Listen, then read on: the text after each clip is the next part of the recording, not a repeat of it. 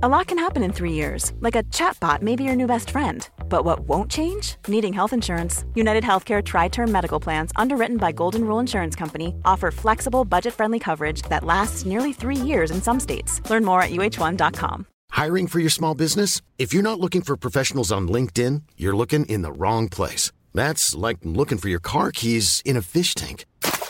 LinkedIn helps you hire professionals you can't find anywhere else, even those who aren't actively searching for a new job but might be open to the perfect role. In a given month, over 70% of LinkedIn users don't even visit other leading job sites. So start looking in the right place. With LinkedIn, you can hire professionals like a professional. Post your free job on linkedin.com/spoken today.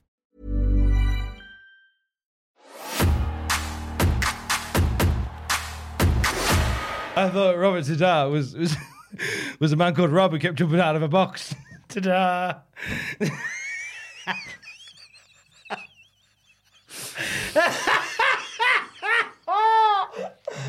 So again, if this is your first time listening to the Good podcast, fucking luck! this is what it is. It's just two wankers chatting cock. The boyhood dream has come true. All of you, spoke to me. You're about to find out how ugly mankind can really be. Myself and the clique are gonna dance all over your face. Talk about your Psalms. Talk about John 3:16. Austin 3:16 says I just whipped your ass. The Cultaholic Classic Raw Review, as the other Cultaholic lads are recovering from Double or Nothing on the AEW side of things. We are here via our Ica Pro powered DeLorean with a double main event in 1996 on an episode of WWF's flagship show, Monday Night Raw. Who be we? I be fake Geordie, radio presenter without portfolio, Tom Campbell, with the mulligan to my O'Hare, the rambunctious Jackie Orlando from Cultaholic.com. How you doing, Jackie? I'm all right, thanks, Tommy. We need to change your Twitter handle to the rambunctious Jackie Orlando. I've been sad Ken for that long now. I'm in a group chat on Twitter with people I've never met, and they only know me as Ken. So, Oh no! Is that not awkward now? no, because everyone has aliases. Okay. Because when I was trying to get Twitter blue tick verified, I even mentioned to them, I was like, I'm going to change it to my real name for a bit. And they were just like, what is this absolute toss you're talking, Ken? So,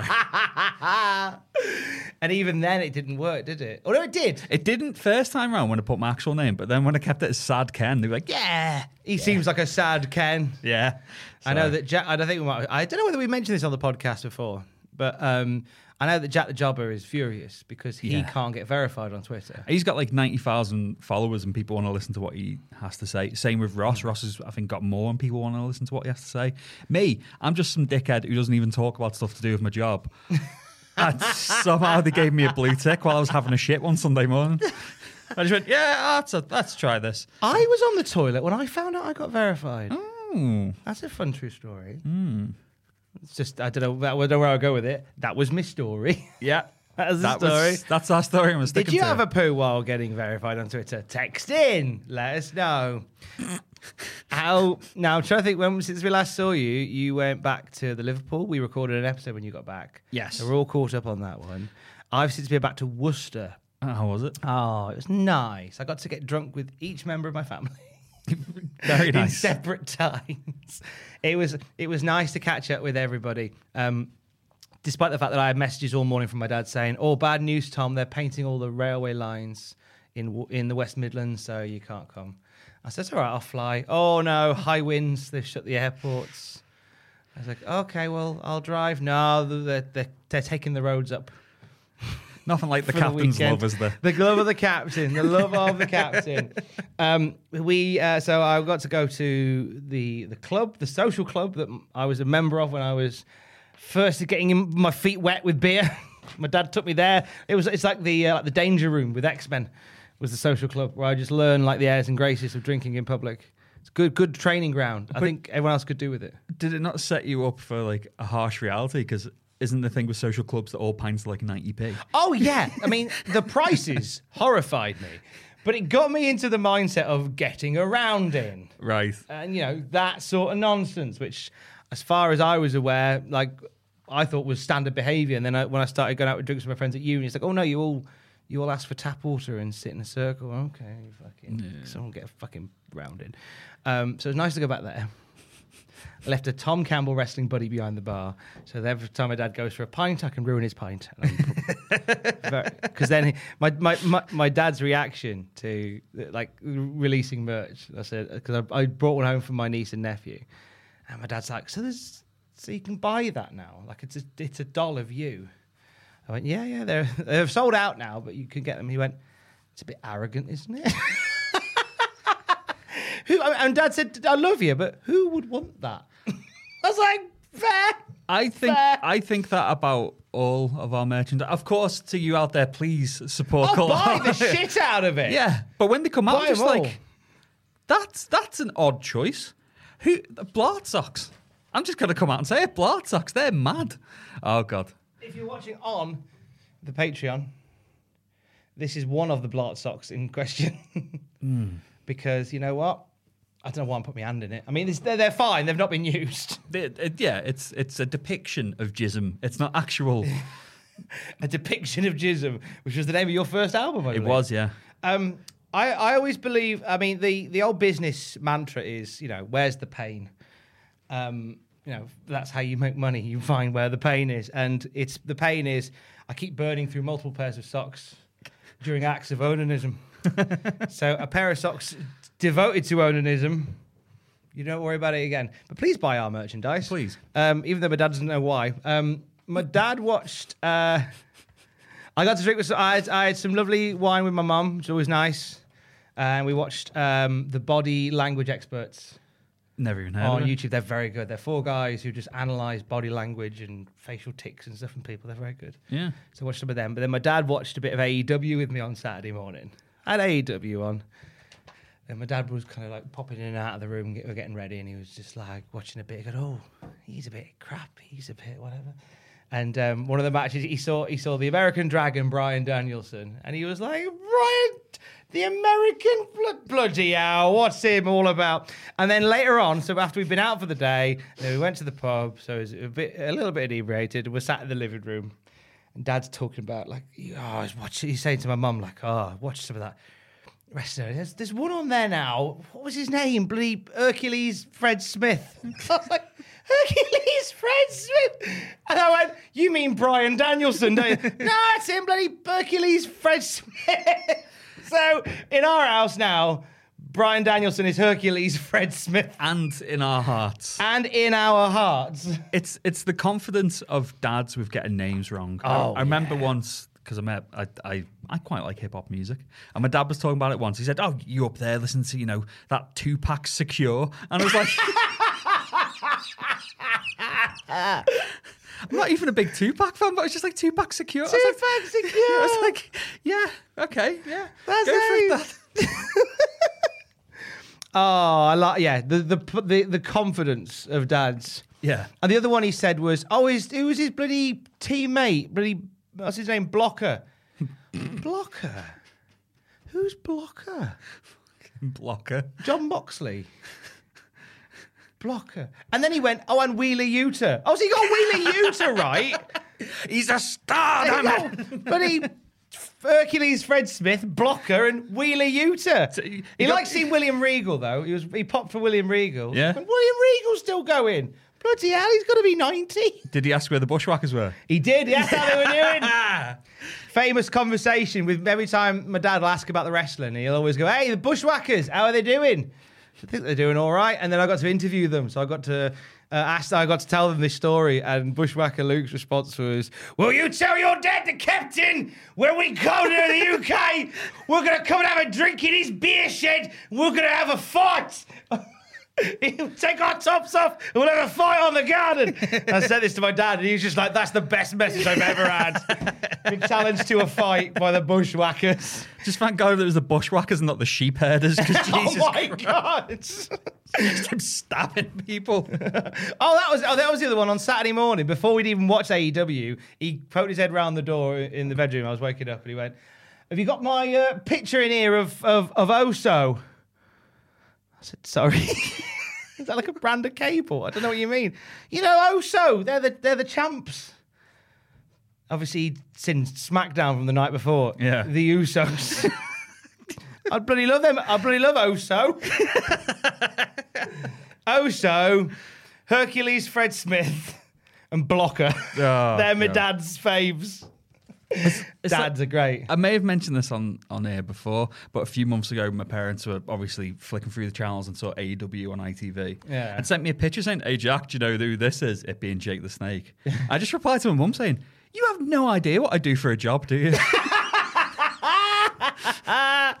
But it's good though. Like, my dad went through the top 100 wrestlers that same night, and he just said, "Right, I'm going to give you the first name. Tell me their last name." So he was just like Hulk Hogan, Hillbilly Jim, Henry Godwin. He was quite impressed. You got about 97% of them right. It was like Antonio Rocca. Bloody hell! Oh. You know your stuff. I said again, like you.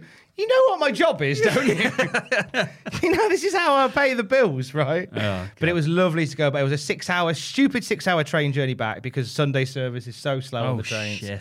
So I just despaired for 6 hours, but it was totally worth it to go see everybody. That was my weekend. It was lovely. I mean, at least didn't have Pablo with you, also waiting. That's true. That would have been a special kind of nightmare. I bought him a new torch. And he's just gone mental for it. Like it's like a bigger version of the little red light that you do to. Yes, yeah. But it makes slightly bigger images and it goes a bit further. And just to watch him, like if he comes in to see us on an evening now, I can just shine the torch in the door in the hallway. He's like, "Go on, see you later. I'm gonna get that." Swat. You've had some cat drama this week. Oh, cat drama. So the loves of my life, the cats, had to go for their annual vaccinations yesterday. I left it to Sean. I was like, "Good luck, see you later. I'm off to work." And she just texted me saying, "Guess who needs to go on a diet?" I was like, "Is it Poppy because she's fat?" And she was like, "It's Poppy because she's fat." Oh, Poppy. Because I mentioned it before, when we got her, she was a street cat and she was a tiny bag of bones. But now she's got that mentality. She's like, "Food, I don't know where my next meal's coming from." And she's still like that, isn't she? You said like she still hasn't quite got used to the fact that food will always be there. Yeah. So just blah, blah, blah, blah. Yeah. So she's got to go on a diet. She's a chunky girl. Oh, she is. She's heavy. Lord. Like she comes and bless. sleeps on my chest. And this morning, it felt like there was just someone standing on me. I was like, "Oh, morning, Poppy. I'm gonna have to move you."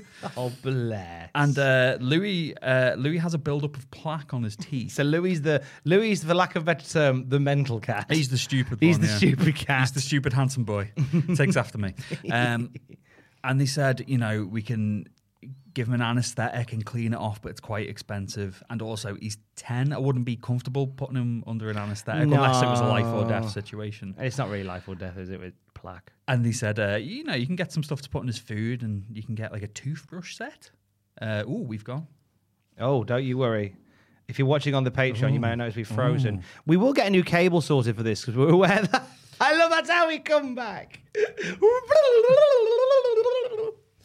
So, today, as of recording, there is a cat toothbrush set coming, which involves a toothbrush with a tiny head, a little one that you can put on your finger so you can rub on the gums, and comes with delicious cheese-flavoured toothpaste. Woohoo! Delish. And I put it on my Instagram story, and some of my friends who have cats are just like, "You're going to get twatted by him." He's quite a placid boy, so I'm hoping that he just kind of goes a bit limp. But I'm gonna brush my cat's teeth tonight. So by the time you're hearing / watching this, it's already happened. Yeah. Prediction. So you think he might just be a bit of a placid boy and just go like, "Oh, whatever." I think so. Gosh. Well, I cannot wait to watch the video. My evening is pretty clear. So when that video drops on the internet, I'll be ready. I'm excited. I am excited. It's going to be a fucking palaver, isn't it? It's Louis of all the ones as well. I've got to brush my cat's teeth.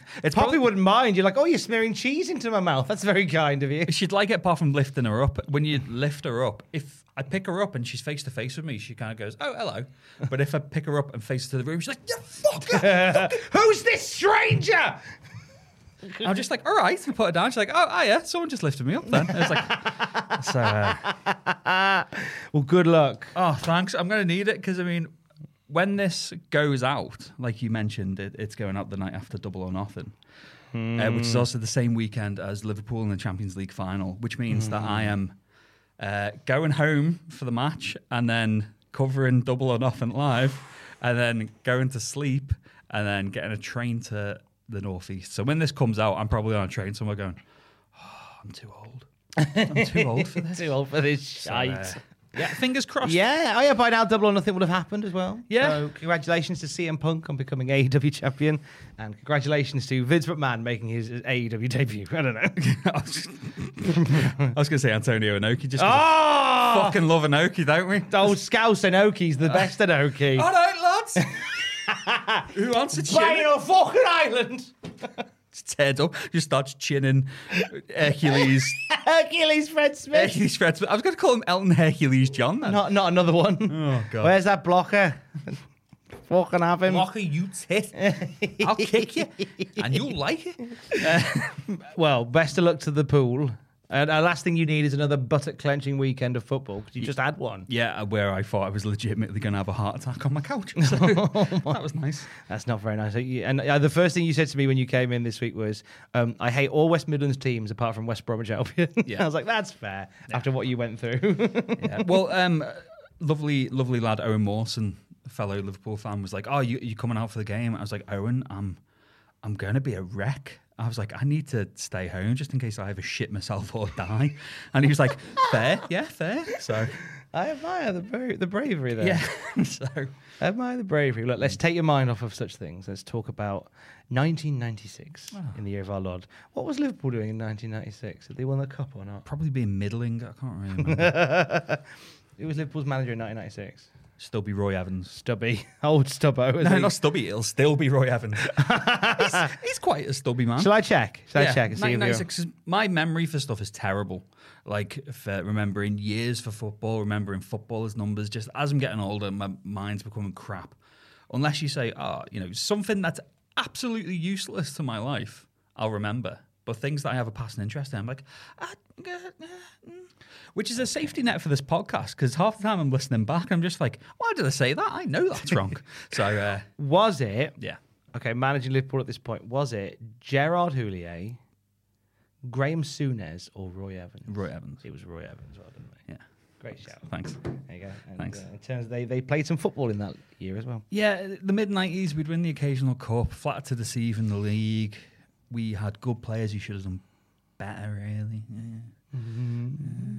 Well, wrestling was happening in 96. Wrestling as well. was happening in 1996. So what's going to happen is, if this is your first time on the Cold Blooded Classic Raw review, welcome in. 16 minutes in, that's record low for us. Yeah, that's efficient. We're pretty tight and bright this week. I'm going to give you a little paint of the landscape of the real world in this particular week in the year of our Lord 1996, which is February the 5th and onwards. Then Jack Atkins is going to give us some key highlights from the Wrestling Observer from this week in the year of our Lord 1996. And then I'll walk you through the February 5th, 96 episode of Monday Night Raw. It's a 3-match show with some key storyline stuff. Yes. That would be worth mentioning, but we'll get to it in a little bit. 1996, February the 5th, the week commencing. UK box office number 1, Father of the Bride, Part 2. I have not seen that Starring for a Steve Martin. very long time. Good little Steve Martin romp. Yes. Martin Shaw in it as well? Martin Shaw's in it too. It's a good little shout. Was this must have been a year or two before Dennis Pennis ruined his career, wasn't it? I believe it was. Yeah. How did Dennis Pennis ruin his career again? Well, I know they had an encounter. yeah, so Dennis Pennis, for those unaware, he was like Sacha Baron Cohen before Sacha Baron Cohen. And he was a character and he had spiky orange hair and he was just basically an arsehole. And he'd turn up to red carpet events and make a scene and ask inappropriate questions. I'm sure he asked Steve Martin, he's like, "Hey, Steve, how come you're not funny anymore?" And put Steve Martin into therapy. Because Steve Martin was like, "Oh God, oh God, oh God." So, yeah. He's bounced back. He's in that Only Murders in the Building. That's the one On you told me Disney. to watch, but I just haven't got round to it yet. Really good. I've always liked Steve Martin. Yeah, and do you know what? I was on the weekend. I've discovered a new YouTube channel, so I'm going to give a shout out to Hats Off Entertainment. They do literally a hat is off there because they do. It's one lad and he does documentaries and stuff about careers of sort of comedians and actors from the 90s and a bit further back. He does little specials on forgotten failures when sitcoms and stuff that have just fucking bombed. Oh God, yeah. And I've learned so much. I watched a lot of that on my 6-hour journey back. I ploughed through quite a few little 10, 15-minute documentaries from him. Did you know? Go on. There was an Uncle Buck sitcom. Ooh. And it was fucking woeful. Who was playing Uncle Buck? Not John Candy. There's another actor who was trying to sort of John Chocolate. John Crisp. But proved if ever there was, proved you could not replicate John Candy. But then he's got a little documentary on John Candy, and they talk about planes, trains, and automobiles, which is, I think, one of Steve Martin's best films. It's a fantastic film. Been a very long time since I've seen it. I remember as a kid loving Steve Martin because I've got vivid memories of being aged 4 and playing with 2 of my mates, and we were pretending to be. Oh shit, my mind's just gone blank. Steve Martin. No, I was pretending to be Steve Martin. What's it called? Steve Martin, Chevy Chase, Martin Short. Three Amigos. Three Amigos. We were playing Three Amigos, and one was like, I'm Dusty Bottom. The other one was like, I'm Ned Nederlander. And I was just going, and I'm Steve Martin. Yeah, so I always had an affinity for Steve Martin. Oh, yeah. Lots of love for Steve Martin, who was number 1 in the box office in the UK this week.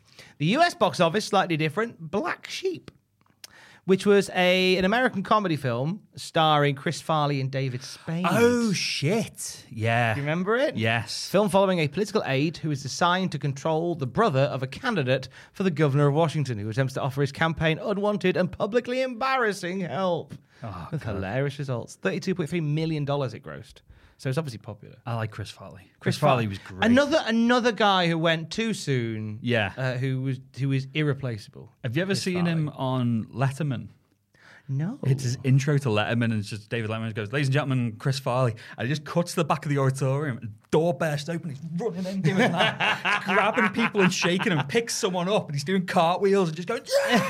It's incredible. Yeah. And then you're just like, he did a lot of drugs and died young. Probably explains the entrance to Letterman. Yeah. The UK chart, still number 1, Babylon Zoo, Spaceman. Listening to it on the train the other night, just going, fucking the first 30 seconds and the last 30 seconds, incredible. The middle's all right, but that intro's so good. It's so very, very good. Yeah. And number 1 on the US Billboard. Mariah Carey, One Sweet Day. Strap in, still there. Big day in history in the United Kingdom. On this very day in 1996, it was the day that Safeway and Sainsbury's became the first British supermarkets to stock genetically modified tomato puree, the first GM food to be sold in the country. I did not know that. Yeah, so Safeway and Sainsbury sold genetically modified tomato puree in which the rotting gene had been removed. It means the tomatoes remain firmer and last longer than conventionally grown ones, and the puree they produce is subsequently a lot cheaper. Tesco said it would never stock GM puree. The new product did not offer any additional benefits to customers compared to normal puree. Fun fact for the year. Whatever happened to Safeway? I think it became Morrison's. I think believe it there was a swallowed up. merger, but I think Morrison's just started gaining traction, and I think it got absorbed by Morrison's. I know there used to be a Safeway in Droitwich Spa where my nan and granddad used to live, and then one day there was a Morrison's, and everyone went, "Bleh." I miss the days when things they like that make. would like piss people off. It's like, oh, it's a new supermarket. I'm not into that. Oh, rest assured, people still get pissed off by new things. Yeah, Even more so sometimes. Don't like change! I am forgetting that we are broadcasting to a wrestling audience, and we're arseholes at the best of times, aren't we? Come on. We are, Let's aren't we? be self-aware. We are. February the 10th in this particular year of our Lord, IBM computer Deep Blue became famous. Do you know why? He beat Gary Kasparov. I like how you assigned it a gender. You're correct. Sorry. Deep Blue. Oh, God. Oh. It's funny how you default to Deep Blue being a he. Yeah. No, it's fine. I think it had a male voice, to be fair. I don't know. Thanks for trying to get me out of jail there. That's fine. IBM computer Deep Blue became the first computer to win a game of chess against a reigning human chess champion in Garry Kasparov. See, like I said, I can remember Deep Blue beat Garry Kasparov, but I can't remember what Liverpool did in 1996. Deep Blue's win is symbolically significant. It's a sign that artificial intelligence was catching up with human intelligence and could defeat one of humanity's greatest intellectual champions. Later analysis tended to play down Kasparov's loss as a result of uncharacteristically bad play on Kasparov's part, like he was having an off day, and play down the intellectual value of chess as a game that can be defeated by brute force. This is according to Wiki. Basically, they went, yeah, well, it's not that good, and he was having a shit day. Fuck off. Fuck off, basically. Let's not give the computers any ideas. Yeah.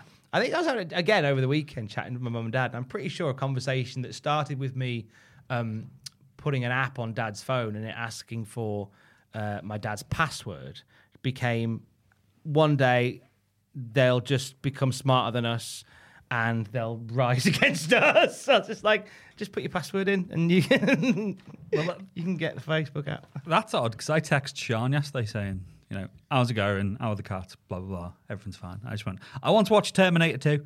And she went, no. She's never seen it, but she just doesn't want to watch it. She's not really one for action films. And I spent all last night saying, yeah, but the thing about Terminator 2 is it's not only regarded as one of the best sequels of all time. You don't even need to watch Terminator 1 to watch it. And she was like, we're not watching Terminator 2. I was like, okay.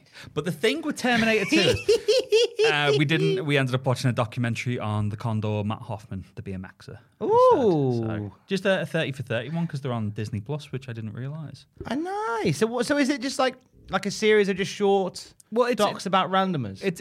I don't know. Matt Hoffman isn't a randomer. There was a video game franchise all about him. It says 30 for 30. I think it's an hour long, maybe a bit longer. Oh, God, I've got the burps. Every time I do this fucking podcast, I get the burps. Do you want to get him out of your system? No.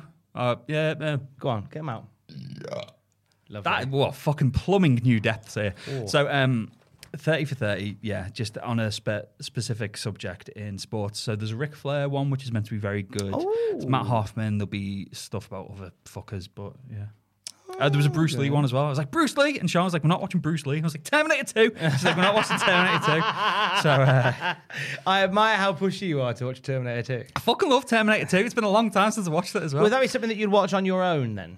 Maybe. It was one of my favourite films when I was about 5. Yeah. And then I loved that and RoboCop, and then rewatched RoboCop when I was about 15 and chastised my mother. I was like, Mother, why were you letting me watch RoboCop at such a young age? That's a horrible film. She was like, it's just a robot policeman, isn't it? I was like, so. Did I tell you a story about my granddad buying us RoboCop? Oh, Jesus. Did I tell you the story? God, I don't think so. I don't know whether I've told it on this podcast before, so feel free to skip ahead if I have. So my granddad bought me and my brother Jim, when we were probably like 9 and 10, RoboCop.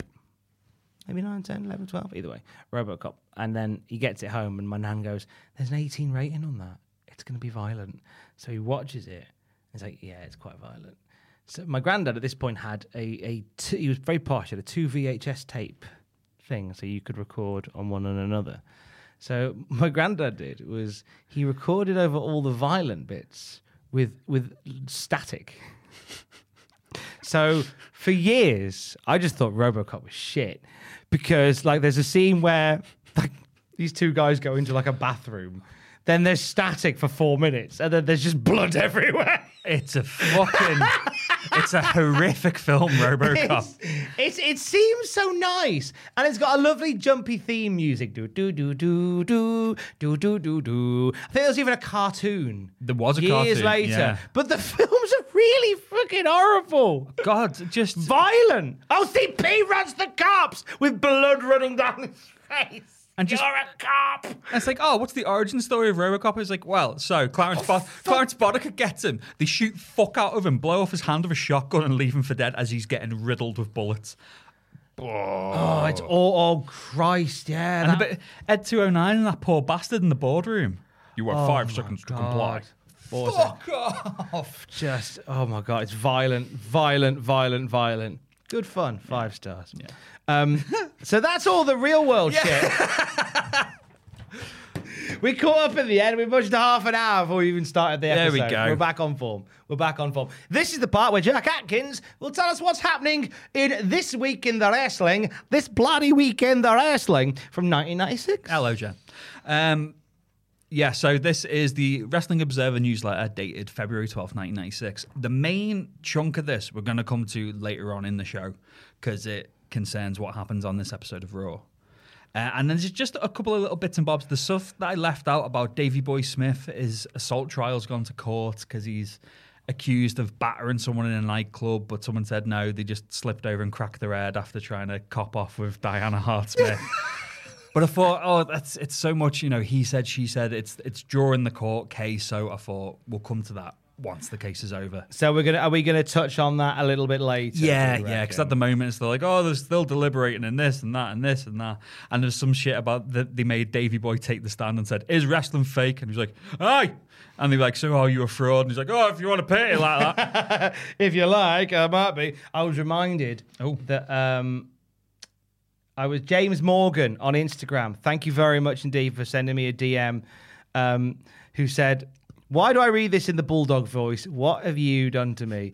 And it's a it's an Instagram post from Instagram influencer, I think she is, Wee Miss B, and she's outside a restaurant called Potato King, which we believe is a franchise of Davey Boy Smith. Anytime now anything has King in it, we've ruined it for people. Yep. Potato King. So thank you very much. Don King. Jerry King. King Kong. Kong King. Kong King. Big Monkey King. Monkey King. Can we watch Monkey King tonight, Dana? David. All right. Was either that or Terminator 2? Terminator 2. The robot man. Tom can't watch it because he hasn't got his Sky card in. Oh, you bastard. He's got it on VHS though, but the VHS has got a coffee ring around it where he's leaned his coffee on it and dubs a fag out. What's that, Tom? You like the bit where everyone gets killed? Thought you fucking might, you psychopath. Fucking bastard. He's making us watch Maniac Cop. He loves Robert Zadar.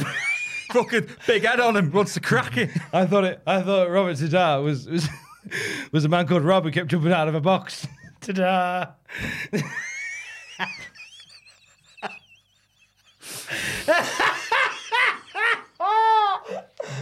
So again, if this is your first time listening to the Good podcast, fucking luck! this is what it is. It's just two wankers chatting cock. So we can't call it that because then it won't get pushed out to Spotify as well. Oh yeah. So we call it the Cultaholic Classic Raw Review. Put WWE in the title so it helps the algorithm. Justin Henry, I'm so sorry. I'm so sorry, Justin. Justin Henry, I regret nothing. Love you. So, fuck off. The Wrestling Observer newsletter dated February 12th, 1996. Do you want to hear some bollocks that took place in WCW? I love to hear some bollocks. So there was some Orlando tapings, and according to Dave, perhaps the most newsworthy items coming out of the Orlando tapings were a pair of out-of-ring incidents that took place late on Sunday night. Strap in, these are fucking weird. At the Orlando Residence Inn, where many of the wrestlers were staying, there was a hostage situation.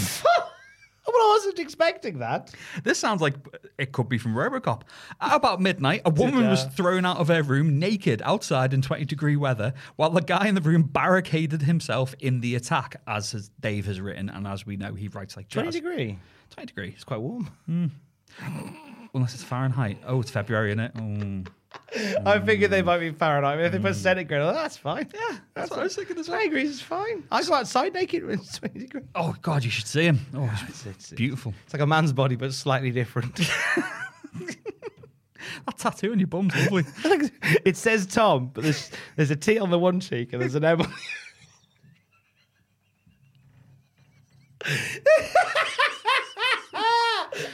And you got Tim written on your crotch. Tim.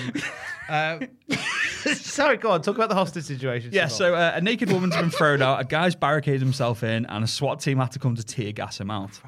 They had to evacuate... Bulldog. Oh, God, I wish. They had to evacuate all the rooms while this was going on, which included rooms for WCW wrestlers and officials. Apparently, the scene was almost directly out of a bizarre movie, where Brian Pillman and Disco Inferno in character, saying that the Horsemen were there to save the day.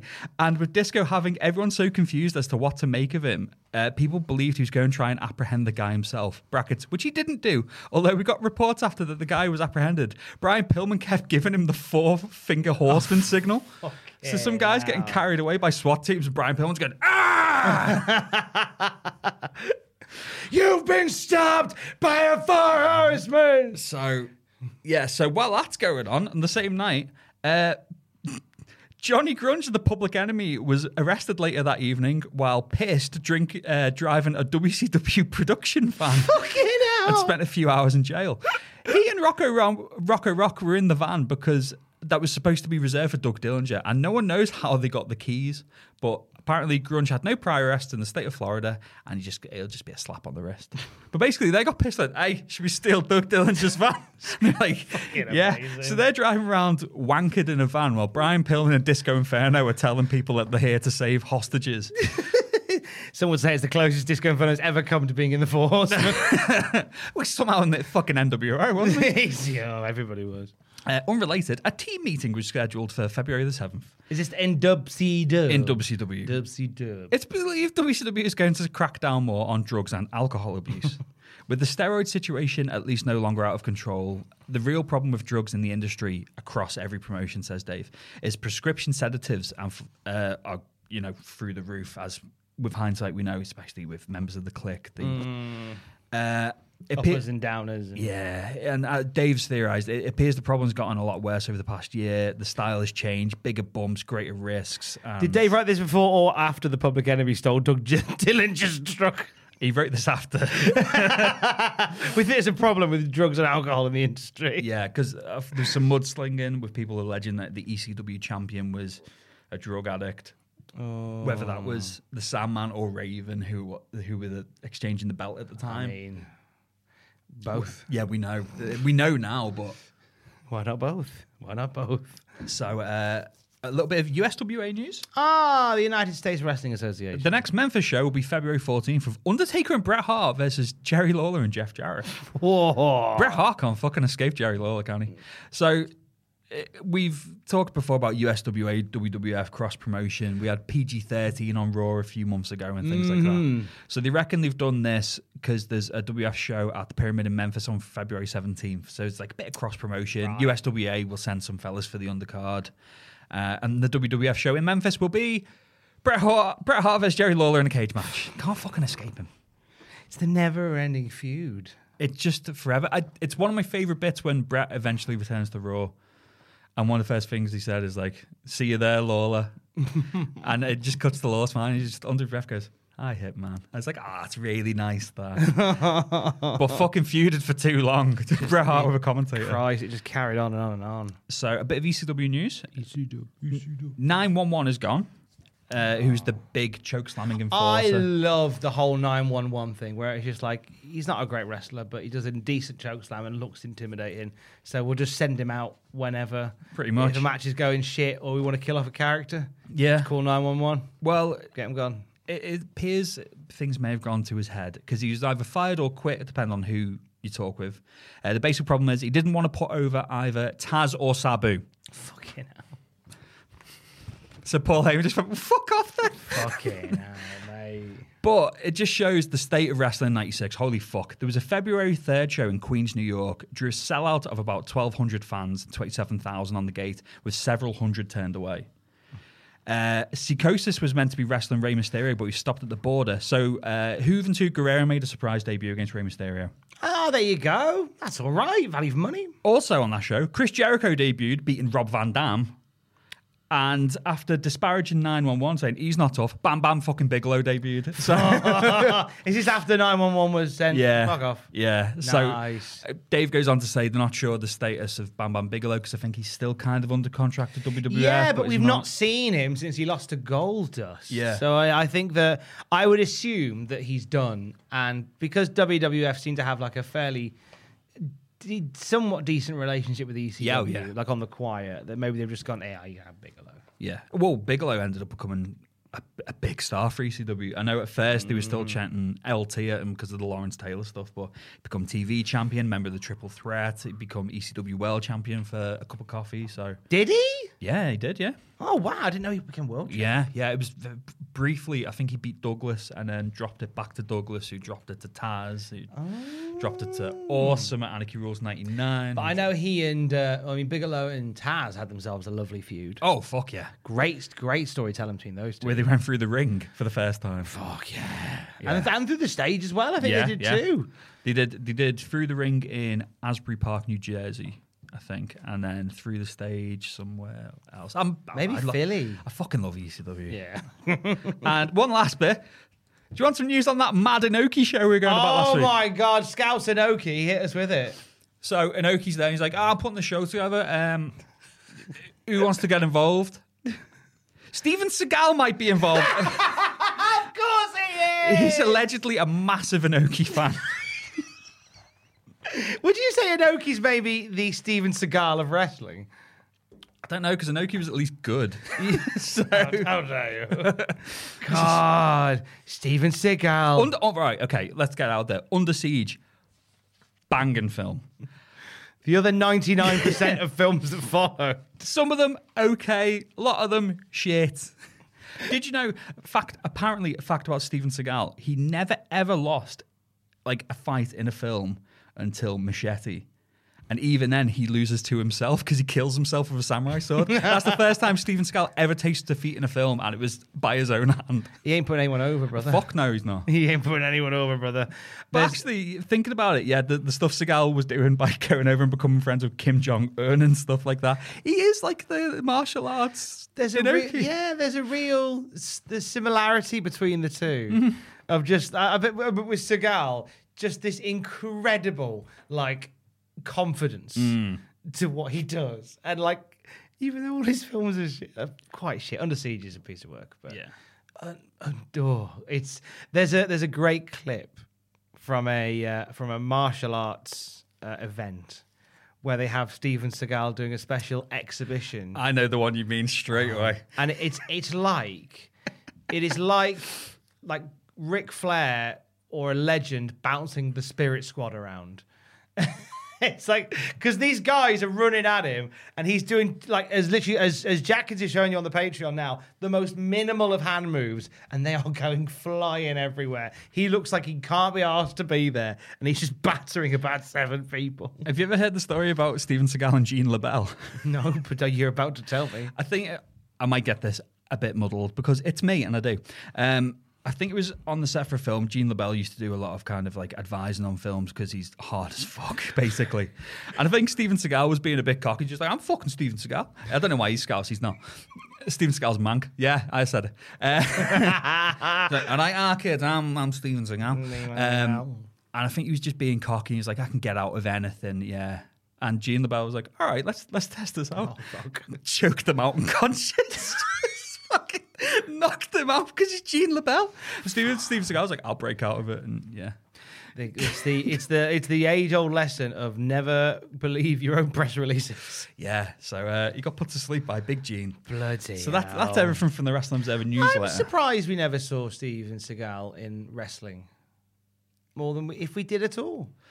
I feel like it's a match made in heaven. Well, let's think. Who've we had? We had Chuck Norris at some point. Norris, yes, 1994. Yeah, not including UFC stars. Are there any other action Arnie. stars? Arnie. Hugh Jackman. Yeah. Did Jean-Claude Van Damme ever turn up? Not that I'm aware of. No. His brother Rob did. His brother Wayne Rooney. Wayne Rooney. Action star Wayne Rooney.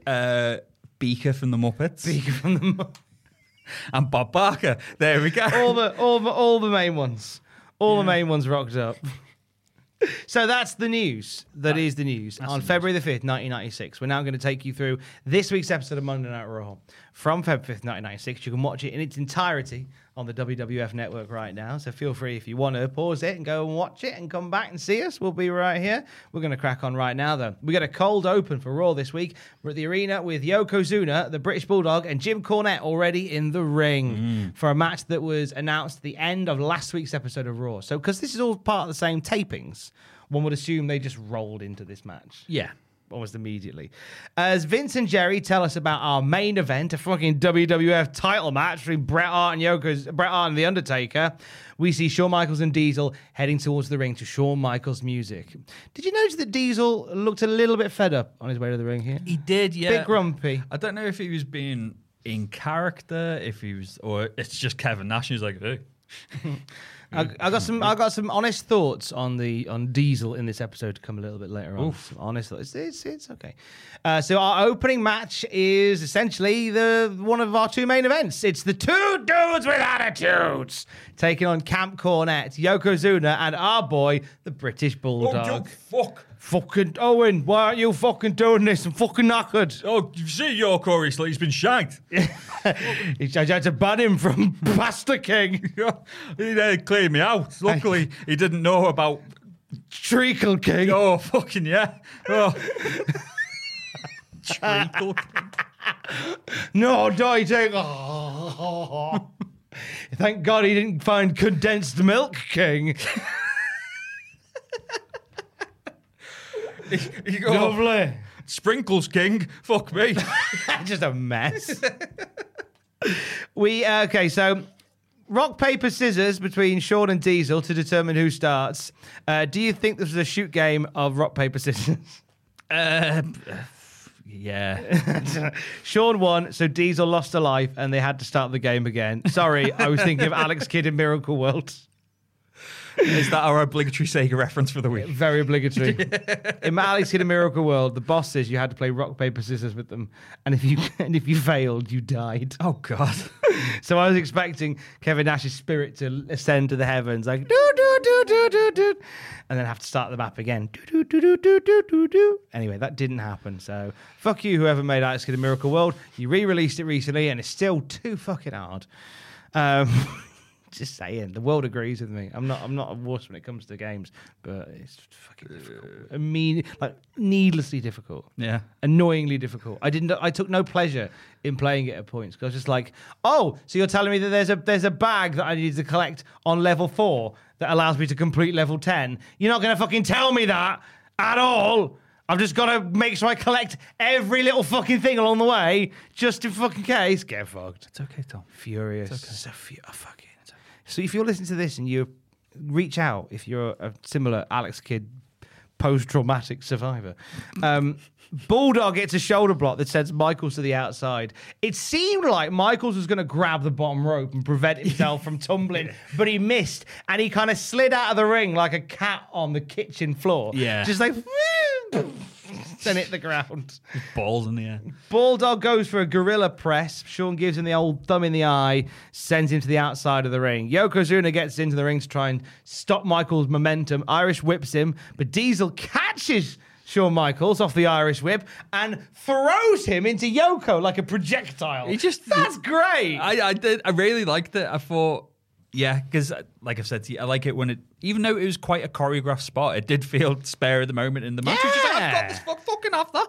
Yeah, it was great. I like that a lot. Yeah. The match resets with Diesel and Yoko going at it. The crowd chanting Diesel as Yoko gives him a Samoan drop. The brief series is much better than Diesel's matches with Mabel. Yes, it is. There's a much more palpable, brighter energy between these two. Bulldog pulls the top rope down on Shawn Michaels, who's attempting to keep Kevin Nash in control. Ends up hoying Shawn into the steps, does Bulldog, to take him out of the game for a bit. When we go to break with Bulldog and Yoko double teaming Shawn Michaels, we come back, Shawn still getting a battering from Yoko.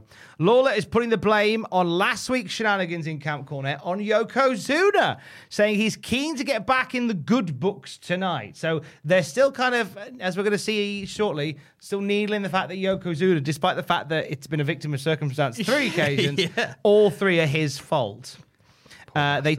Sorry, go on. I said just poor bastard. Poor form by me there, just forgetting that we were recording. That's fine.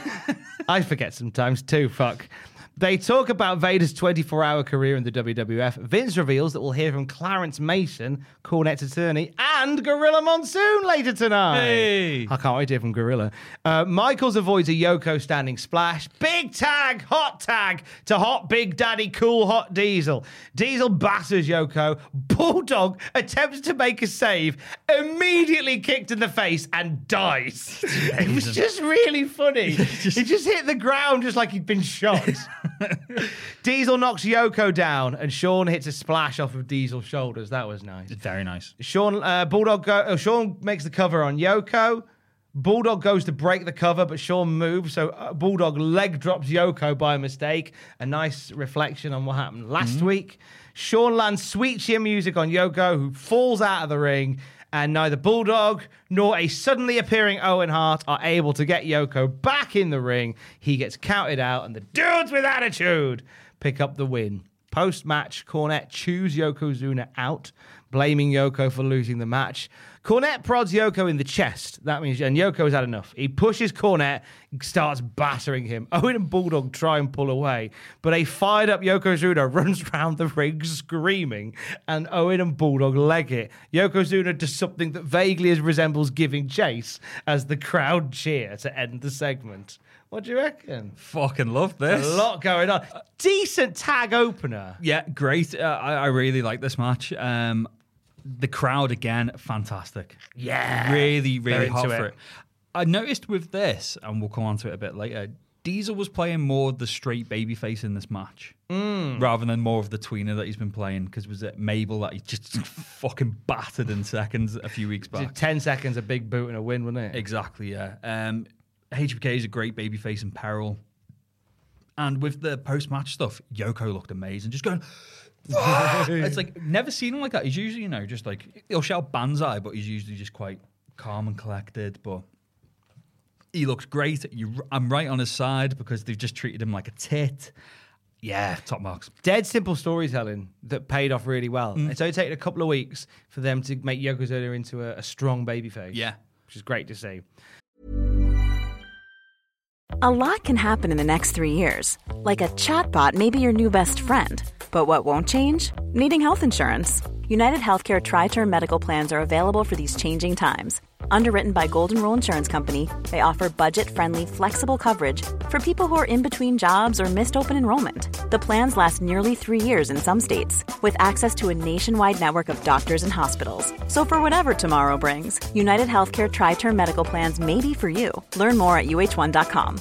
How would you like to look 5 years younger? In a clinical study, people that had volume added with Juvederm Voluma XC in the cheeks perceived themselves as looking 5 years younger at 6 months after treatment. Look younger, feel like you. Add volume for lift and contour in the cheeks with Juvederm Voluma XC. Reverse signs of aging by adding volume to smooth laugh lines with Juvederm Volure XC. For important safety information and to find a licensed specialist, visit Juvederm.com. That's JUVEDERM.com.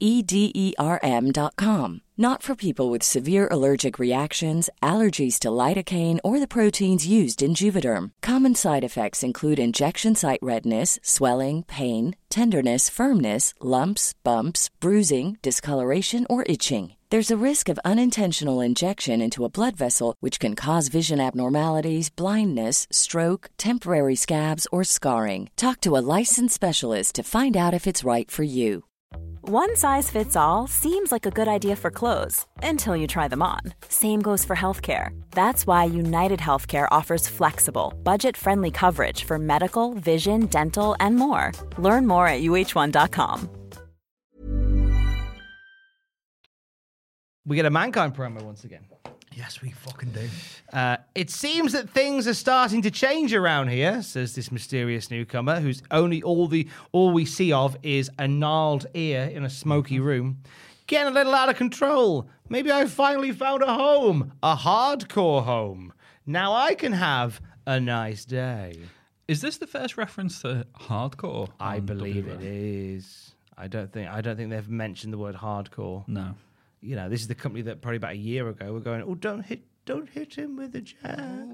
Oh, don't do that, you bastard. We're sponsored by Marshmallows. Ooh. Woo! So yeah, this is a real like. If you didn't sense the tide was turning, the fact that the man that we will know as Mankind. Yeah. At this point in time, Mankind the Mutilator. Just Dave's like, oh, Mankind the Mutilator. Even last week he said he was called Mason the Mutilator, even though they called him Mankind on TV. So, on the Observer, it's written Mankind with a capital M and a capital K. Yeah, I thought it was quite interesting. Mortal Kombat. Also, Mortal Kombat the Mutilator. Observer also, this is a little cheeky thing I just spotted. Cactus Jack watched his last show in Philly, and on the back of his shirt it said, "Join the new generation." It did, yeah. So because you're still doing the anti-hardcore stuff and becoming the biggest heel in ECW. But even on his last night, everyone loves Cactus Jack. So. Yeah, it's hard not to. Yeah. Vince McMahon is plugging Silk Stockings. Now, this used to be a regular occurrence during the Justin Henry era of the classic Raw review. Every week there'd be a plug for Silk Stockings. So I didn't know whether this was a first time. Yeah, no, this went over my head. Yeah. So this was a crime drama, and it's spelled stalkings, as in to stalk someone. So it's a double meaning. It's an American crime drama that portrays the daily lives of two detectives who solve, and according to Wikipedia, sexually based crimes of passion. It's a sexy crime show. And it normally follows from Raw. It's a Detective John Silk. And well, it was Silk Stalkings because it's a play on Silk Stockings. Yeah, but I was just thinking, just Jonathan American Silk. Yeah, you know what they're like. Cagney and Lacey fucking undies. Lacey Undies was the follow-on series. I believe by this point it was into maybe its 5th season. Jesus Christ. Really popular. And they'd gone through the ringer with it because the two characters who were in the first 2 seasons, their stories sort of played out. They did this whole Mulder and Scully will they, won't they type thing. Yeah. Except they decided they will, and they ended up seeing each other. And then about 2 episodes later, the guy was shot dead. So they had 2 sort of preliminary characters from this detective agency take the lead. Yeah. And people went, this is shit. They're crap. And about halfway through the season, they binned that off. And then brought in 2 brand new characters with a bit of sexual tension to kind of recapture. They never quite truly recaptured the energy of the first couple of seasons, but I think it ran all the way. I think it ran to like season 6 or 7. And every so often you hear it mentioned on Raw. It's weird with those shows, like when I worked in HMV, if I was stocking up all the DVDs and it'd be like, season 15 of Jag. And I was like, what the fuck is all this? 15 seasons? Yeah. Make your head fall off, wouldn't it? Oh, Christ. I get like that now with Netflix, and I just go, it's 9 seasons of this. I don't know whether I want to get in. I don't know whether I'm too far removed. Especially if it's American seasons. It's like, 58 episodes a season. And you're like, I hate that. It's an obligation. Just do 6, you weirdos. Yeah. Hakushi versus the 1-2-3 Kid is up next. Here we go. Kid's got a large baby bottle with him. Oh, fuck. We're really doing the crybaby thing, aren't we? Yeah. So this is they teased us last week, a crybaby match between the 1-2-3 Kid and Razor Ramon, who apparently had a family issue this week and missed some live events. There's a kid in the crowd during the opening of this match. Did you catch the kid in the crowd? No. So during the match, as the 1-2-3 Kid's taking over, I think he's chanting 4, 5, 6. Yeah, I did. Yeah, because I thought he was chanting "suck my dick" at the beginning. I thought he was going "suck my dick." I was like, I mean, he might have been.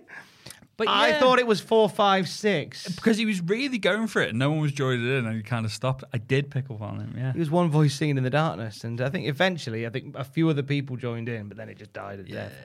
Hakushi takes the lead early as Kid takes a powder. Not a powder on the bum. Save that for the pay-per-view, you fucking morons. This is pretty much all Hakushi until Kid reverses a whip and sends him to the outside. Follows up with a rolling senton. Some of the Kid's offense is still very babyface. Yeah. Considering he's a wrong-un these days. Yeah. I always think that's strange. He looked very aggressive in this, though, and, like, determined. There's an edge to him, which is helping. So when he was hitting these things, like where he would have hit him in the past, he'd have like a face that says, "Oh my god, I can't believe I'm doing well." Come on. Here he was like kicking fuck out of him with a face that said, "I'm kicking fuck out of you." Ted DiBiase put some boots into Hakushi while the rest distracted as well. Vince McMahon tells us as the match wears on and Hakushi takes a shoe-in that despite complaints from Turner Broadcasting, we will hear from billionaire Ted later on. Oh, you're hard. There's been a lot of that this week. And Oh, Christ. we're getting a segment anyway. Hakushi is able to counter the kid's top rope nothing with a drop kick to get back in the game. We see a huge springboard dive outside the ring, followed up by a diving shoulder block for a near fall. He took far too long to cover. He did. He did. that He much just quicker. kind of went, oh, big shoulder block there. Look how great I am. Almost finished the match. Like running underwater. Jesus. Kid ducks an Irish whip clothesline, lands a spinning heel kick, but gets caught with a Hurricane Rana a short while later. Banger of a match so far. End comes when Hakushi goes for one more big top rope move. Kid counters it with a drop kick and lands, an avalanche double underhook superplex for a clean 3. Where'd that come from?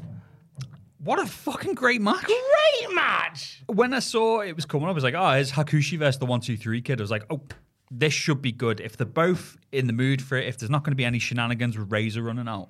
It was weird because, like you said, Kid went over clean as a whistle. It's the strongest he's looked in ages. He was busting them out. Hakushi did get his time to shine, but it was great. It was a really good match. By 1996 standards, really good. By 2022, I know they said 2002, how I wish. By 2022 standards, still a really good match. Still holds up well. Yeah. We cut to Clarence Mason and Jim Cornette. Mason is threatening to sue if Vader is not reinstated. Mason's great here. He's Very great on the mic. lively character. Very good. The Observer writes that Vader was scheduled for shoulder surgery this week and is expected back in the ring by WrestleMania. So we certainly have not seen the last of Vader. We then go to Gorilla Monsoon, presumably at home. But it looks like it could just be like a sound stage somewhere. He looked very comfortable, didn't he? Just sitting in a chair with a neck brace on, like, oh, hello. It looks a bit we look very cozy on the set of Sally Jesse Raphael. Yes, yeah. Monsoon talks through his injury. Right. I did some digging. I went behind the words here because the one thing that old bastards like me remember about Gorilla Monsoon's commentary is his love of going like, he hit him in the Vesuvius plexus. On the solar plexus. Oh, right in the solar plexus, Jesse. Yeah. Yeah. Medulla oblongata getting strangled. So Monsoon, in fine Monsoon form, informs us that as a result of the attack by Vader, he suffered a hairline fracture of the transverse process of the third cervical vertebrae and some torn intercostal cartilage. Right. Okay, so most of this is real. The transverse process is a small bony projection off the right and left side of each of the third vertebrae. The two transverse processes of each vertebrae function as the site of attachment for muscles and ligaments of the spine, as well as the point of articulation of the ribs, the thoracic spine. Yes. So it's a crucial little bit of the Lego man that is our bodies.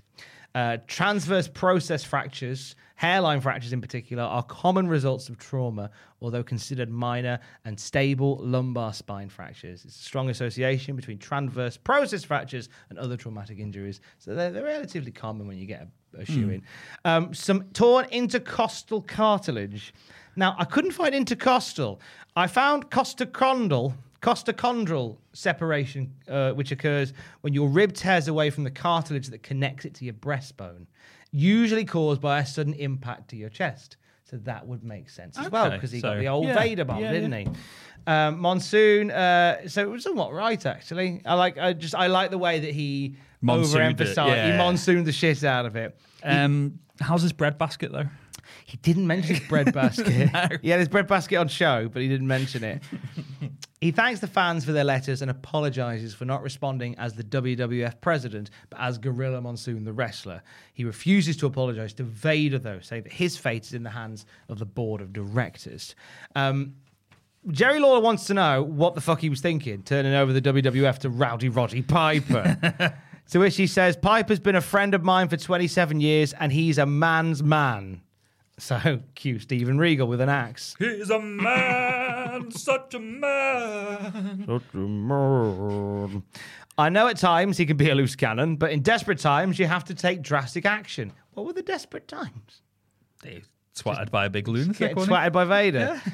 He thinks Piper will be good for the WWF, and he plans to return after WrestleMania. So nice to hear from Gorilla Monsoon here. I liked it. Yeah, it gave, like you said, him monsooning his injuries. I did chuckle at that going, never change Gorilla. Never change your lovely man. But like him saying, he was saying, yeah, I didn't act like I should have. I was provoked. A bit of a twatty thing to do, but, you know. And like his explanation for bringing in Piper, he was like, well, yeah, I need an enforcer who's a bit of an arsehole. It all made sense. Yeah, I guess somebody that isn't going to take any bullshit while he's away, so I guess Piper won't. Vince tells us that Raw is off air next week. Lawler, is that because of Billionaire Ted? Vince, no, it's because of another dog show of sorts, the Westminster Dog Show. Even in a plug for the dog show, you're giving WCW a little kick. Always giving him a shoe-in. And we know why the dog show is preempting Raw, don't we? We talked about it last week. You're just a better class of viewer, according to advertisers. They're not thick, stupid wrestling fans like you.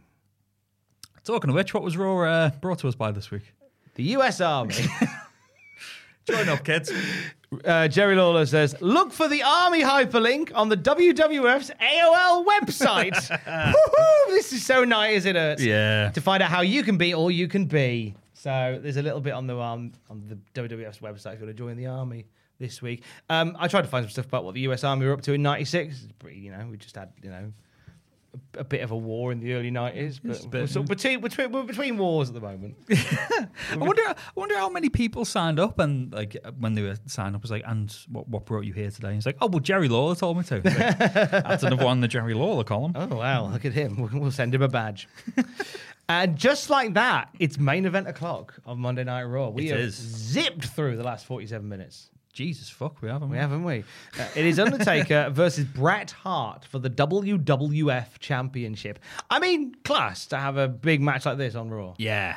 They even acknowledge it on commentary. It's like, this is a rarity. We've got the WWF Championship. It's all come about because we had Bret versus Undertaker that Diesel got involved in. We have Bret versus Diesel that Undertaker got involved in. So there's all sorts of stuff going on between these three, which is building to something that we won't see on pay-per-view. Because Jerry Lawler mentions it near the start of this match, where he's complaining about Roddy Piper changing the cards all over the place and stuff like that. And he's perplexed by Piper's suggestion of something called a triple threat match. A what? A triple threat match. I know! Pray, Tom, what's a triple threat match? Fucking hell. They didn't tell you on Raw. They didn't tell you. Other than for the first time in the history of the WWF uttering the words triple threat match. Yeah. Because again, like, this is a point in time where the idea of either a tag team match or a one-on-one match is unthinkable. Yeah. No. It's these singles or tag. You could do a 6-man tag if you want, or an 8-man tag, or a 10-man tag, but not 3 of the same. So they don't mention it on Raw. I had a look through the network. I couldn't find anything on the network because WWF Superstars episodes stop currently at around December 95. So I couldn't find But then, thankfully, the Pirate Kings of YouTube, somebody uploaded this week's episode of WWF Superstars onto YouTube illegally. So thanks for doing that. And I found a clip of a coked up Doc Hendricks that explains what the fuck all this is about. So the triple threat match in question, this is taking place at the Continental Airlines Arena. Newly renamed Continental Airlines Arena on February the 24th. So this is a house show. They're plugging 2 big house shows during this episode of Superstars that I found. It's a Madison Square Garden one and this Continental Airlines one a couple of days later. And the Continental Airlines one features the first ever triple threat match between The Undertaker, Diesel, and Bret Hart. Now that sounds pretty cool. How does it work? Right. Fucking awfully. That's how. Stupidly. WCW in December put on a triangle match for the first time. We talked about it on the Classic Nitro review. It was on Starrcade. And they went, all right, so here's how a triangle match works. It's 2 wrestlers in the ring. You've got to tag the other. And then they come in and you... Fuck, just put 3 in the ring, you bellends. ECW are doing it. Just Fucking rob it. ECW are doing it. You're going to rob everything else. So I thought, thank God, the triple threat match is here. Yeah. That's fine. But no! Michael Hayes says the following. So here's how a triple threat match works for the WWF Championship. The champion will start, and Diesel and Undertaker will face a coin flip. Whoever wins the coin flip starts the match. Whoever loses the coin flip waits outside. They have a one-on-one match. There's the coin flip winner and the champ. Whoever wins that will then face whoever's outside in the next match. Triple threat. So it's a gauntlet, basically. It's a gauntlet with extra steps. And I just put them all in the ring. Why is that so difficult? Why? I don't know because I wasn't there. But is the idea of putting 3 wrestlers in the ring at the same time just so horrifying to traditionalists? Potentially. That's the only thing I can think of because both companies, with ECW did it, fucking Smoky Mountain did it. But to WWF and WCW, they're like, no. Fuck 3, off. you fucking pigs, no chance. Who do you think you are? Della Soul? Fuck off. Who do you think you are? Hanson?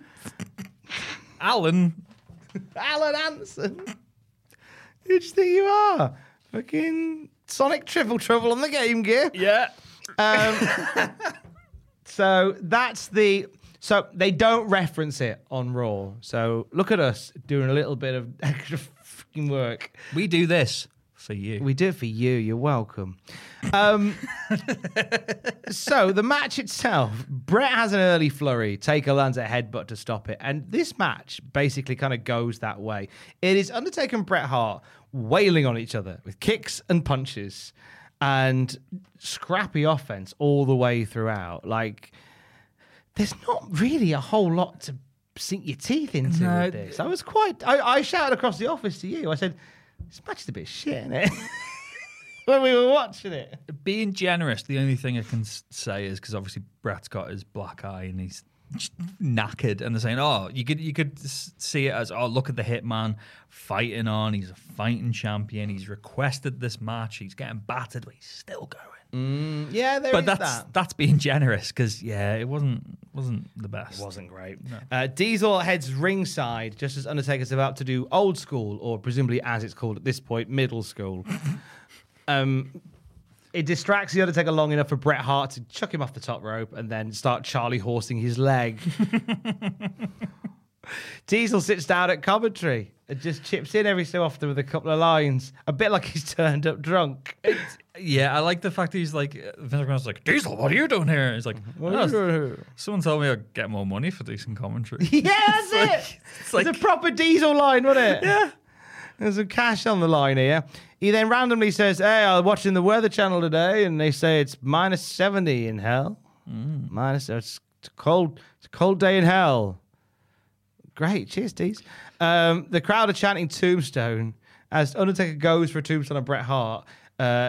Tim White gets in the way and just gets clattered by Bret's legs. Yeah, clumsy. Hart does a roll up, but the ref's not there to count it. With the ref down, here comes Diesel, who just starts battering Bret Hart on the outside of the ring. Yeah, he twats him. Undertaker takes exception to this. He begins brawling with Big Daddy Cool. Diesel sent scattering to the outside, to the top of the outside area, grabs a steel chair and just clatters the Undertaker in response. Throws him into the ring and plants him with the jackknife. Undertaker starts sitting up and Diesel loves it. He's smiling, saying, "Come on, big boy!" and gives him another one. Diesel leaves. Bret Hart attacks him on the ramp. A brawl gets broken up by the officials, and then during the break, apparently Undertaker sits up and legs it backstage for revenge. The whole match is thrown out. Yeah. What did you make of this main event? Me being an eloquent wordsmith, I was written, man. match was poo. You have written that. Was this an official turn for Diesel, or is this just more of him acting the bollocks? Because he was getting booed for the second jackknife. There was some cheers in it, but he was getting booed. And I thought the heat, like we were saying, it was a bit, but when him and Taker started fighting and he was hitting Bret and chairs coming into it, I was like, at this point in time in WWF, chaos is fresh. So I did like the angle of it. But as a match, I feel like this could potentially be an official turn, or whether or not, like, this is the thing that I've loved about Diesel is that, like, the turn has come very organically. Yes.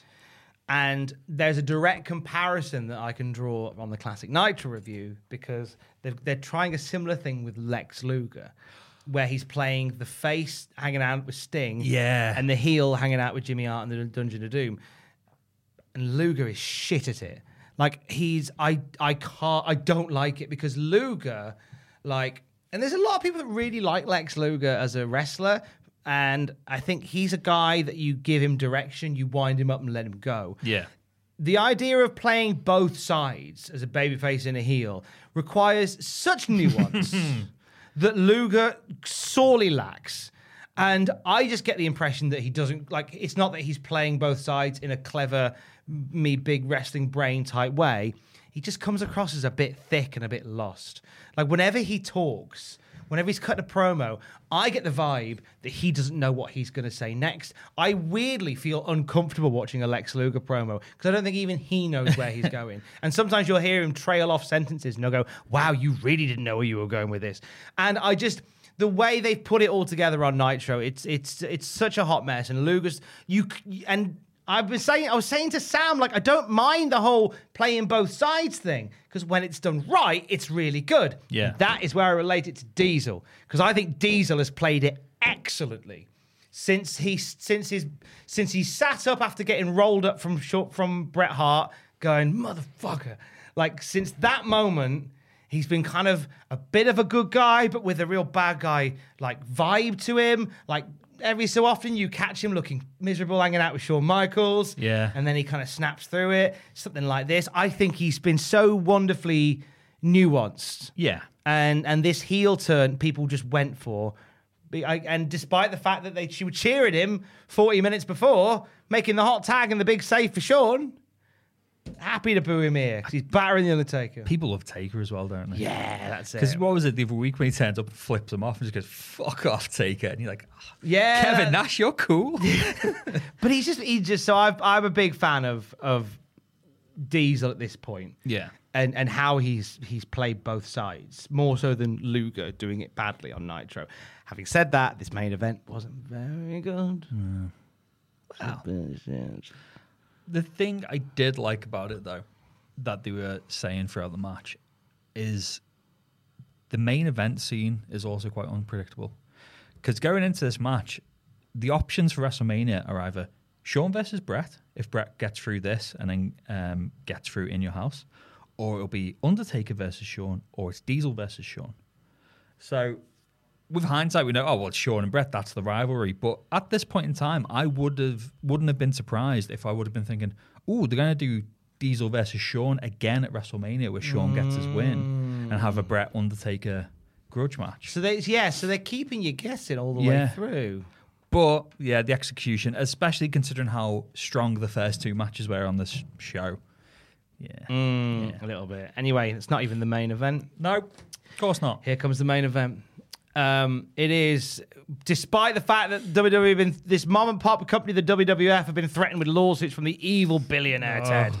We get the billionaire Ted press conference part 2. We have billionaire Ted, the huckster, the Nacho Man, and Scheme Gene on the podium.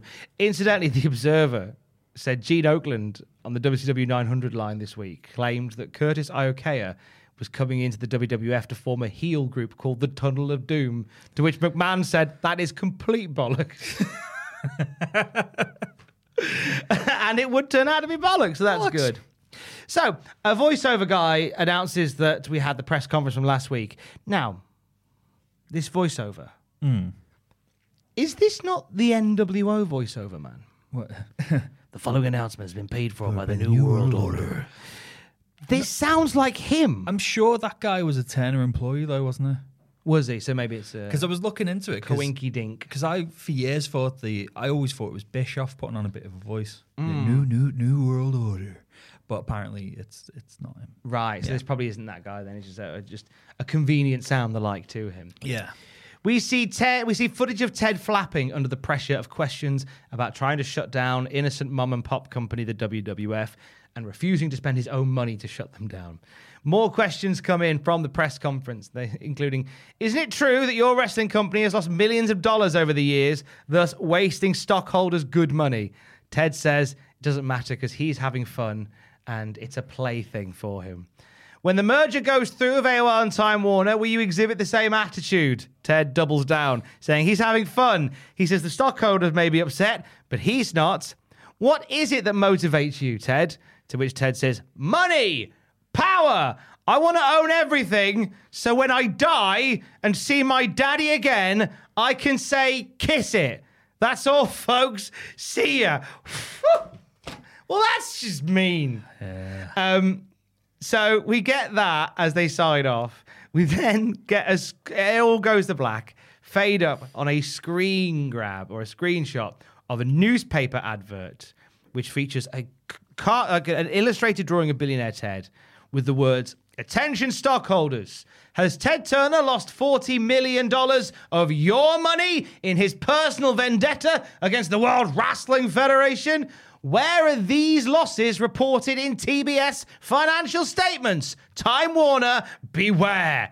And as we see this on the screen, a very somber Vince McMahon tells us that this advert was rejected by the New York Times and the Wall Street Journal. However, a modified version will be published in the New York Times financial segment on Wednesday. Right. Rambunctious. What the fuck? You've got reams of notes on this. Fucking tons. So I'm going to hand this to you because there's a lot to unpack from this billionaire Ted debacle. Right. Fuck me. Right. This is all from The Observer. This is how The Observer kicks off, and there's tons. And I've had to try and go through it because, as we know, Dave has a way of writing, and I've tried to cut it down, and I've tried to make it clear, but at times it'll sound like fucking gibberish. So as he says, the waters got even muddier in the strangest Monday night in the history of television wrestling. He said, WWF's ultimate strategy, which began with the billionaire Ted skits on January 1st, apparently came fully to light this past week. The object appears to make a huge effort to bring up publicly both the millions of dollars in losses suffered by WCW since its purchase by TBS in 1988, and, behind the scenes, complained to the FTC about alleged predatory business practices about WCW and the TBS organization in competition, and throw in drug allegations to muddy the waters as well. The idea appears to be to, as publicly as possible, paint a negative picture of both the financial situation of WCW, its business practices, and bringing up a possible drug problem to somehow cause the tiny organization in the Turner Empire to be examined by Time Warner before the merger that is expected to take place between the two organizations later in 1996. So, WWF has threatened a complaint before the FTC before May, when the merger is expected to go through. As we know, it goes through late 98, but doesn't properly go through until 2000, 2001. Yeah, it very late goes through. But this is going to be a saga for a few years. The complaint is believed to be regarding WWF losing out to WCW and getting a prime noon Saturday time slot in the Memphis market when it believes the Turner organization used CNN headline news as a bargaining chip. In other words, the station was told that if it wanted headline news, in return, it would have to take WCW Wrestling's syndicated show instead of the WWF's. The fucking brass neck on Vince McMahon. It's amazing. It's amazing. Vince McMahon claimed an official of the station told both he and Jerry Lawler exactly that at the NATPE convention last week, but then refused to say so under oath if WWF were to try and go to court on the charge. Such practices are frowned upon by the FTC, but are not all that unusual in the television industry.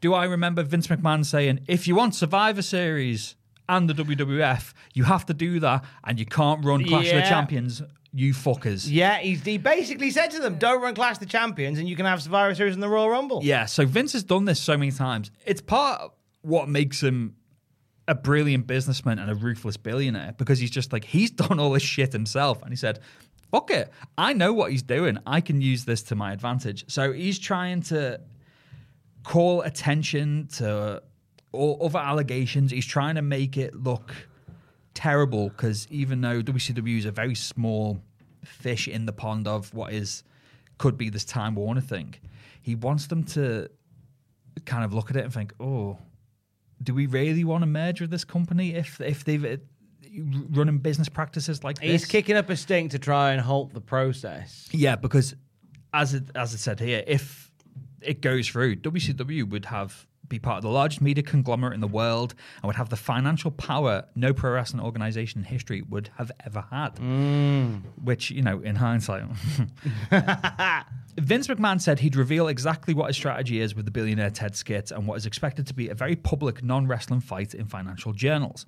Time Warner in recent years sold its interest in Six Flags amusement park because it was consistently not profitable, dropped some of its hip-hop recording artists who are profitable because of the negative publicity associated with them. So they're thinking, Dave's saying that Vince is thinking that he's going to play to them by saying WCW is not profitable and it's full of arseholes. Why would you want it? And because, as you said a minute ago, they are such a drop in the ocean. Yeah. For Turner, they probably wouldn't even think to worry about it. So by WWF kicking up a stinking like the New York Times and the Wall Street Journal, by saying, "Hey, look at this," it's going to draw the eyes of AOL Time Warner to that business. Dave has said this strategy could backfire because the nature of personal attacks by McMahon on Ted Turner in the skits could awaken some sleeping giants in the Turner and Time Warner world that don't know or care about pro wrestling. But if they get dragged into a war, they are people who could crush Vince McMahon in 1996. There is a lot of money in legal that could come from Time Warner. Yeah, so it goes over again the stuff in the billionaire Ted skit, and at the end when he says that his dad can kiss his ass, apparently this was something Ted Turner either publicly said or felt because he didn't get on with his dad. So they're alleging, oh, well, it's parody. This is the character of Ted Turner. He doesn't like his dad kind of thing. They'll argue, I think, with a lot of the things they say, well, it's all stuff that's out in the public sphere. So, of course, we can say it. Like last week when they signed off with him, like, asking for his tablets. Like, oh, my pills. My lithium, My lithium. Like, it's obviously out in the public sphere that he's taking lithium for a bad heart. Yeah. So, therefore, in Vince's weird head, that's open to parody. Yeah. So it goes on, you know, about this advert that's going to eventually run after getting turned down by some news outlets. It's now believed as a result, WCW won't attempt to stop WWF from running a Huckster versus Nacho Man match at WrestleMania. They could take legal action because TBS and or Marvel Comics owns the likeness to Hogan, Savage, Turner for marketing purposes. Unlike a television parody, this is using the names for marketing when using it on a pay-per-view event. However, WWF have apparently geared up for that with its audience. Like we were saying last week, it's a win-win. If they go ahead with it, they can say, fuck WCW. If WCW stop them, they're like, they're trying to silence us. The big man's trying to hold us down. So Bischoff's kind of realised this, and he says, no point trying to block this because that plays into their hands. Let them do it because they look like tits. So, this isn't the only weird thing that happened, as you'll come up to on the Nitro review. Yeah. On February 5th, during the televised main event of Nitro, the power went out in the Lakeland Civic Center where they were broadcasting. TNT first showed a slide of TNT Nitro, then went into commercial after commercial before the backup generator in the building could get enough power to, run television live. Excuse me. According to WCW sources at the building, the power failure was the result of a construction foul-up at the adjacent exhibit hall, which caused power in the entire complex to go out. When the show went back on, Bischoff insinuated it was an act of sabotage in a heated wrestling war. While not mentioning anyone by name, Bischoff came back on the air as the match was still in progress, saying, almost sarcastically, I wonder how that happened, and desperate people do desperate things. And later, I like the competition. I love a good fight. If the fight isn't good, I don't like being in it. This left Vince McMahon furious because it was at least an insinuation of him being involved in something that was illegal and his company had absolutely nothing to do with, claiming Bischoff's statements were really below the belt. Not that WCW wasn't also majorly pissed off by billionaire Ted skits that aired moments earlier. Amazing. So just the absolute, I am always in awe of the audacity of people like Vince McMahon who are like, we're running these skits taking the piss out of you. You got a heart problem. Your dad's dead. You're greedy. Ted Turner's greedy. All the power went out. I wonder who did that. Right, I'm gonna fucking have you. Stop slagging us off. I'll fucking do you. Just like a little man looking for a fight in a pub, innit? Exactly. It's just that. And that's fantastic. That is, and the lengths they go to go back and forth, it's only getting worse. Oh, God. It's only getting worse. Yeah. But we are reaching the zenith of at least the billionaire Ted stuff already. Yeah. And they do get around the whole issue a pay-per-view, because if they're advertising it to sell a pay-per-view, then it's a grey area. But they find a solution that works, that doesn't get them in too much legal hot water, and they're allowed to crack on and do. Yeah, but it's ridiculous, the amount of tit for tat. Like we said, I both admire McMahon for his ballsiness and being like, I'm going up against them, fuck it. But also at the same time, it's like, who's the man who did more than anyone else to destroy his competition throughout the years? But, Bischoff aside, trying to literally put McMahon out of business. But McMahon in the 80s, he was like, other wrestling companies, fuck you. Yeah. So Vince McMahon's strategy of going to each of these territories and going, I want to work with you. And they're like, you're a young man, fuck off, work, brilliant. And they go, okay, I've just written checks for all your top wrestlers. Yeah. They're all coming to work for me. I'm having Piper, I'm having Mean Gene, See I'm you having later. Hogan, I'm having Savage, I'm having DiBiase, I'm having Jake Roberts, I'm having fucking every fucker. He just went to every place and went, I'll have your best ones. Thanks very much. And it was amazing because everyone's headliner, he was saying, they're my mid-card. Yeah, it's true. So he's an incredible businessman in that regards. Which is weird. Like, I mean, it's weird how history kind of always comes back around, and how, like, with stuff like this, where WWF is so desperate to control the narrative. It's funny how we talk about this in the week that's followed the Sasha Banks Naomi walkout. Yeah. And how WWF has desperately controlled the narrative on that.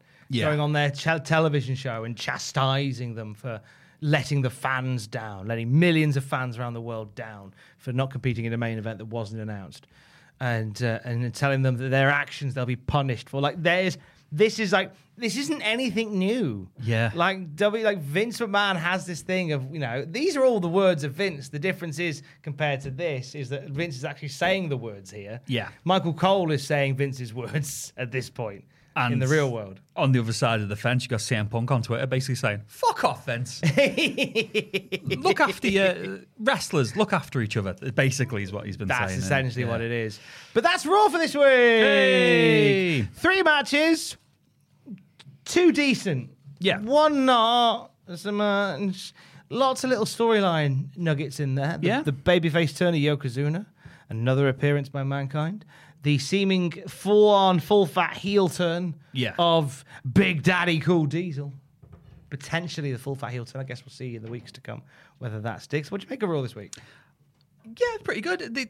This set of tapings has been very strong. Like you said, WWF know how to wring the best out of the tapings. They know where they're going. They're laser focused. Since the turn of the year from 95 to 96, they've barely put a foot wrong. No, they've been very, very much very strong in terms of the programming that they're leading. Very committed to the stories that they're telling. Yeah. So again, no qualms with this. Obviously, we're in WrestleMania season when they're always laser focused anyway. But yeah, it's been a breeze watching them recently. This one not as good as the last 2 weeks, but still, compared to some of the shit we've had to watch, and slightly better. Like even the stuff you and Justin, I can only imagine watched before I jumped in. Ooh, we had some rough times. Yeah. So yeah, no complaints at the moment. This time when this comes out, Liverpool hopefully champions of Europe. Hopefully. Cross all things. Let's bring home number 7.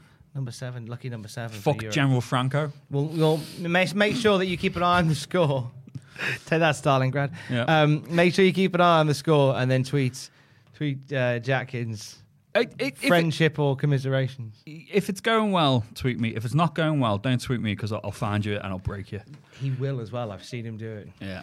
By the time this comes out, you should have another episode of Desert Island Grabs featuring Australian wrestling star Charlie Evans. I had a lovely chat with Charlie Evans. I didn't normally do podcast interviews, so very grateful for Charlie to come and join us on Cultaholic Island to choose her 3 favourite wrestling matches and talk about an exciting new project that she's launching. You can hear that on the podcast feed. We're having a lovely chat with Charlie Evans. What else is happening that we need to talk about coming up this week? Well, Double or Nothing's just gone, so I imagine. So today, expect, if you haven't seen it already, what happened at Double or Nothing. Yeah. Hope you enjoyed the live reactions with Andrew and I. We're both asleep by now. WTF moments from Double or Nothing featuring our very own Ross Tweddle. And the latest wrestling news throughout the day at cultaholic.com. And the the expert works of Jack Atkins on cultaholic.com. Exactly. I was going to say, what are you working on? Are Yeah, you allowed to say? Well, yeah, for Double or Nothing, I'll be covering it live. I'm not sure if we've got Fraser on social media on doing Twitter live recap stuff. I'm not too sure. Aside from that, it's my big project, which I got some decent headway through yesterday and had to add another couple of names to the list. Are we looking like Christmas time? Hopefully. It's a long way. Hopefully. It's going to be worth it, though. It's going to be worth it when we get there. To give some hints as to what it's about, you will hear such names as Diesel. You will hear names like King Curtis Iokea. You'll hear such names as Miss Kitty. So, wrestlers with lovely bottoms ranked from worst to best. I was gonna say something a bit horny then, but I'm not going down to that level. Curtis Iokea, number one, obviously. Oh, God, look at him. We'll keep tabs. We will keep tabs on it, and until we're next back together, he is at Brad Atkins on Twitter. I'm at Tom Campbell on Twitter. Don't forget to join us. Happy birthday for last week, John. Happy birthday, John. Happy birthday again, John. You didn't get your Photoshops this week as a gift. Stay safe and love you. Bye. Love you. Bye. Love you. Bye.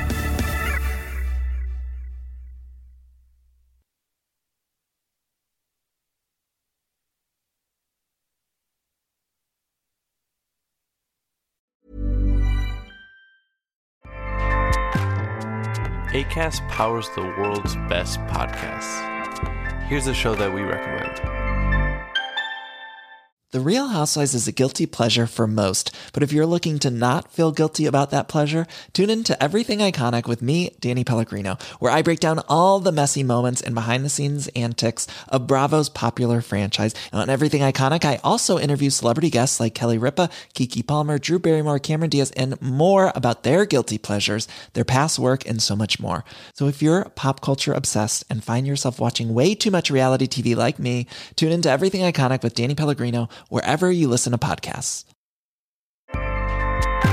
Acast helps creators launch, grow, and monetize their podcasts everywhere. Acast.com.